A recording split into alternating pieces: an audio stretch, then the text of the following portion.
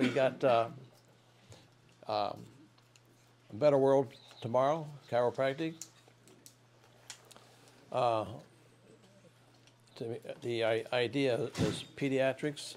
And when does pediatrics start? Moment of conception. I always think it's interesting. People say when they have children, the mother will say, I go for prenatal care. I say, oh, then you go to a chiropractor, huh? No. I said, how could you get prenatal care if you didn't go to a chiropractor? Well, we go to this obstetrician, and they weigh me, and they check my blood pressure. I said, and then what do? They yell at me for gaining weight, and then they send me home and they have me come back. I says, that's prenatal care? That sounds like Weight Watchers. The only person that can get prenatal care is a chiropractor. He's the only one who can be checking the nervous system, so there's a development that's taking place, because whatever happens in her uterine is happening to that baby. And so when you're checking the mother, that's prenatal care. Anyways,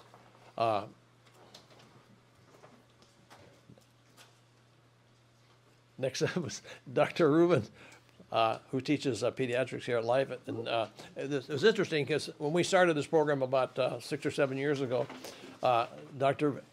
You can come on. He was coming to the programs, and I kept contacting. He says, I'm on the road, because he's out teaching pediatrics all the time. And so this last time I didn't even contact him anymore, and I just had a feeling. I said, what the hell, I'm just going to contact him, see if he can come to this one. And I sent a text to him, and within 30 minutes I get there. He said, I'm at the airport right now heading home, and I'm free that weekend. He was coming back for another pediatric program or something. So anyway, so without further ado, Dr. Rubin.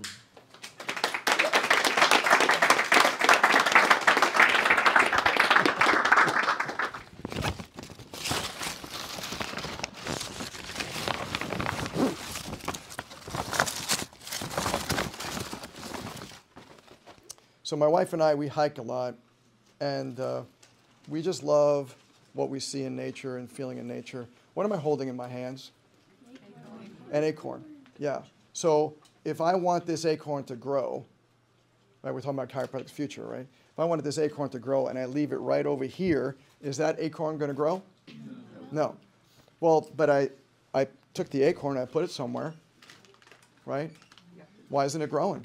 Not the right place. I have an idea. Maybe what we need to do to make the acorn grow is I need to like pound on it. Like I should take a hammer and I should break it, right? And if I broke the acorn if I looked at the acorn on the inside, would I see a little tree? Would I see like this miniature tree? Have you ever broken an acorn? Have you ever actually looked at it inside an acorn, right? Do you see a miniature tree? You see like a small itty bitty version of a tree? No, what do you see? You see like dust. Have you ever thought about that? How amazing that is, that inside this acorn is this, like, you open it up and you just, some dust will fall out. But if you put the acorn in the ground, right, and you water it and you fertilize it and you give it some sunlight, what happens? It's going to grow. Isn't that amazing? What you guys are doing right now at Life University, this is your acorn. But if you graduate and you do nothing and you leave that acorn right there, then don't expect anything to grow. Right? When you guys graduate, your goal is not just to get out of the school. Your goal isn't just to say, let me just get my license and pass national boards and OSCEs and all the crazy tests that you're going to have to take. Right? That's part of your goal. That's how you get there. Right? But the goal is once you graduate, you got to put this in the ground, and then you got to water it, and you got to fertilize it, right? And you got to get some sunlight, and that's what Gum in the Chucks is. Like I've had the privilege of listening to Chuck Ribley since my first DE in 1993, right? Some of you guys probably weren't even born then.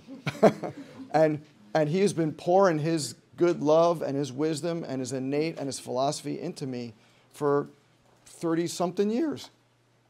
And that's how come I feel like the acorn has grown to the huge tree that has become over the years, because of listening to people like you and Dr. Sid and Dr. Santo and Dr. Satili and Dr. Sigafus and all these greats that have come before us. But when you plant those those trees, those acorns, then you end up with these gorgeous leaves, right? So you walk around and you see this beautiful leaf, and even though this might have been on the ground at the moment, but you see these beautiful leaves. How did that come from this? And is it amazing to really think about, not only did this come from this, next year it'll come again.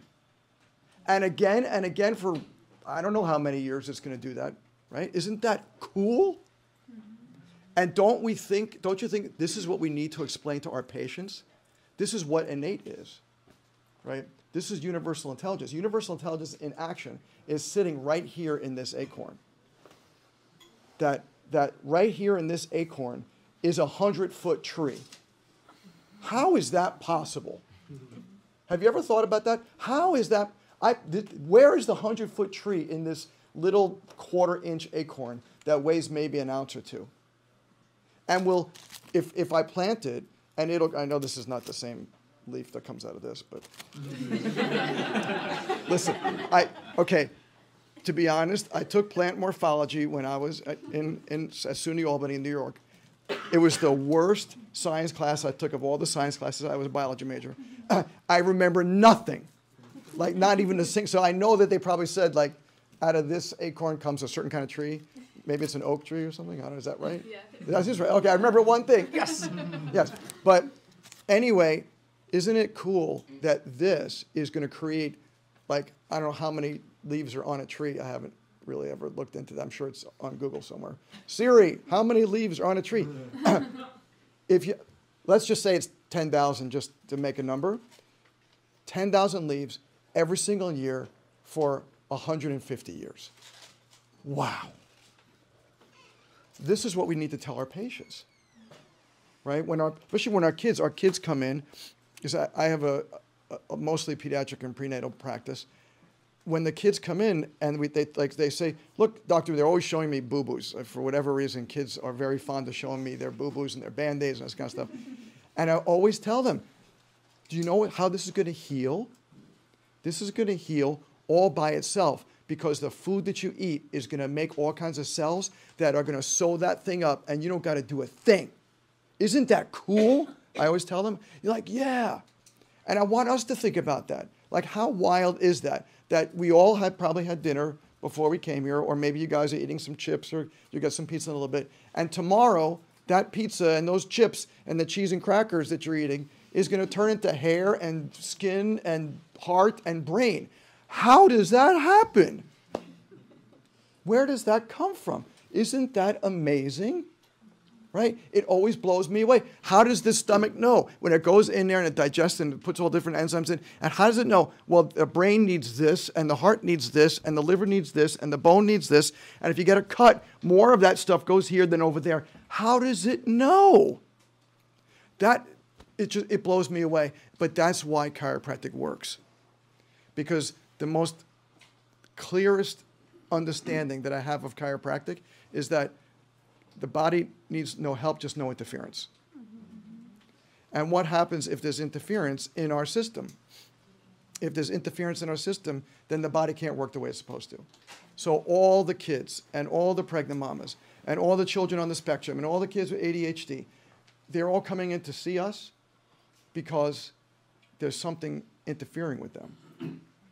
And my goal isn't to make a child on the spectrum, because we see dozens of kids on the spectrum every single week. My goal isn't to make them talk. You know what it is? It's to make them the best kid that they can be. Because I don't know what's going to happen. I don't know if that adjustment, whether you use something as specific as what you're talking about, or you use Activator, or you use Gonstead, you use Diversified, Full Spine, SOT, Network, BGI, whatever it is. They're all beautiful techniques and they all work. But the goal of the technique isn't, I don't treat the symptoms. I don't treat the pain. I don't treat anything. I don't even use the word treatment in my office. What I do is I make sure the brain and the nerve system are working the way it's supposed to. I'm a brain-based chiropractor. All those people out there that are saying, I take care of neck pain and back pain and whiplash and headaches, all those kind of things. No, they don't. Because even if someone comes in with back pain, I'm still not taking care of their back pain. I'm taking care of their brain. Now, I might be touching their spine, and by touching their spine, their nerve system will respond, and the nerve system responds, and it talks to the brainstem, and the brainstem talks to the basal ganglia, and the basal ganglia talks to the thalamus goes into prefrontal cortex, and the motor cortex says, do this, and sends prefrontal cortex, and all these kind and then something's going to change, but it's not me touching the spine, right? Me touching, that's my entry in, right? That's like the door. That's the door to let me into their brain. So no matter what technique we're using, no matter how we are adjusting that person, all of us, all chiropractors, whether they want to admit this or not, we are all brain-based chiropractors. Now you can say, I don't believe in that and I don't do that, and that's totally fine. But if you look at MRIs, there's fMRI studies now, and I could show you all kinds of studies that show this. There's fMRI studies that show that every time you adjust that person, their brain lights up in different places. So I know what we do is really brain-based. I know what and even if you think about D.D. Palmer's book is probably over there. I can't see anything from here. But D.D. Palmer's book, The Chiropractor, what is on the front page of that book? It says we're founded on tone. Even D.D. Palmer in 1910 knew that we were working on the brain and nerve system. Holy cow. Talk about being ahead of the times. That's unbelievable to think back in 1910 when they were still just trying to figure out all different parts of the body. This guy knew. Wow. And that's the kind of stuff that excited me because of the words that Chuck used to say and continues to say in DE and on New Beginnings and all the places that I've seen him and right here in this basement. Unbelievable, the philosophy of chiropractic. Chiropractic isn't a job, right? You may be a chiropractor and you may practice chiropractic, but chiropractic is life, right? It's a life philosophy. So when we talk about being a chiropractor and we say, I'm a chiropractor, I've been a chiropractor for 33 years, my life changed by being a chiropractor. And now what I do is I'm a life changer, right? And what you guys are studying is all how to be life changers. And what you guys over here, right, we have the other section, we've been changing lives for years and years and years. And God, what a gift that is. Like, oh, I can't, my father worked for Emory Air Freight, the air freight company that was trying to compete with FedEx when FedEx and Emory Air Freight were like first born like 30, 40 years ago. And he hated his job. And he would come, I don't know if your parents were like this at all, but my dad would come home and he would open I lived in a little one-bedroom apartment, and he would open the apartment door, and I was sitting on the couch doing my homework when I was in high school, and he would go like, oh, I hate this job. And he'd look at me and say, Drew, please find something you love to do. Please, please, dear God, find something you love. Don't do what I did. Don't just work for the money. Don't just work for the insurance. Do something you love. Find something you love.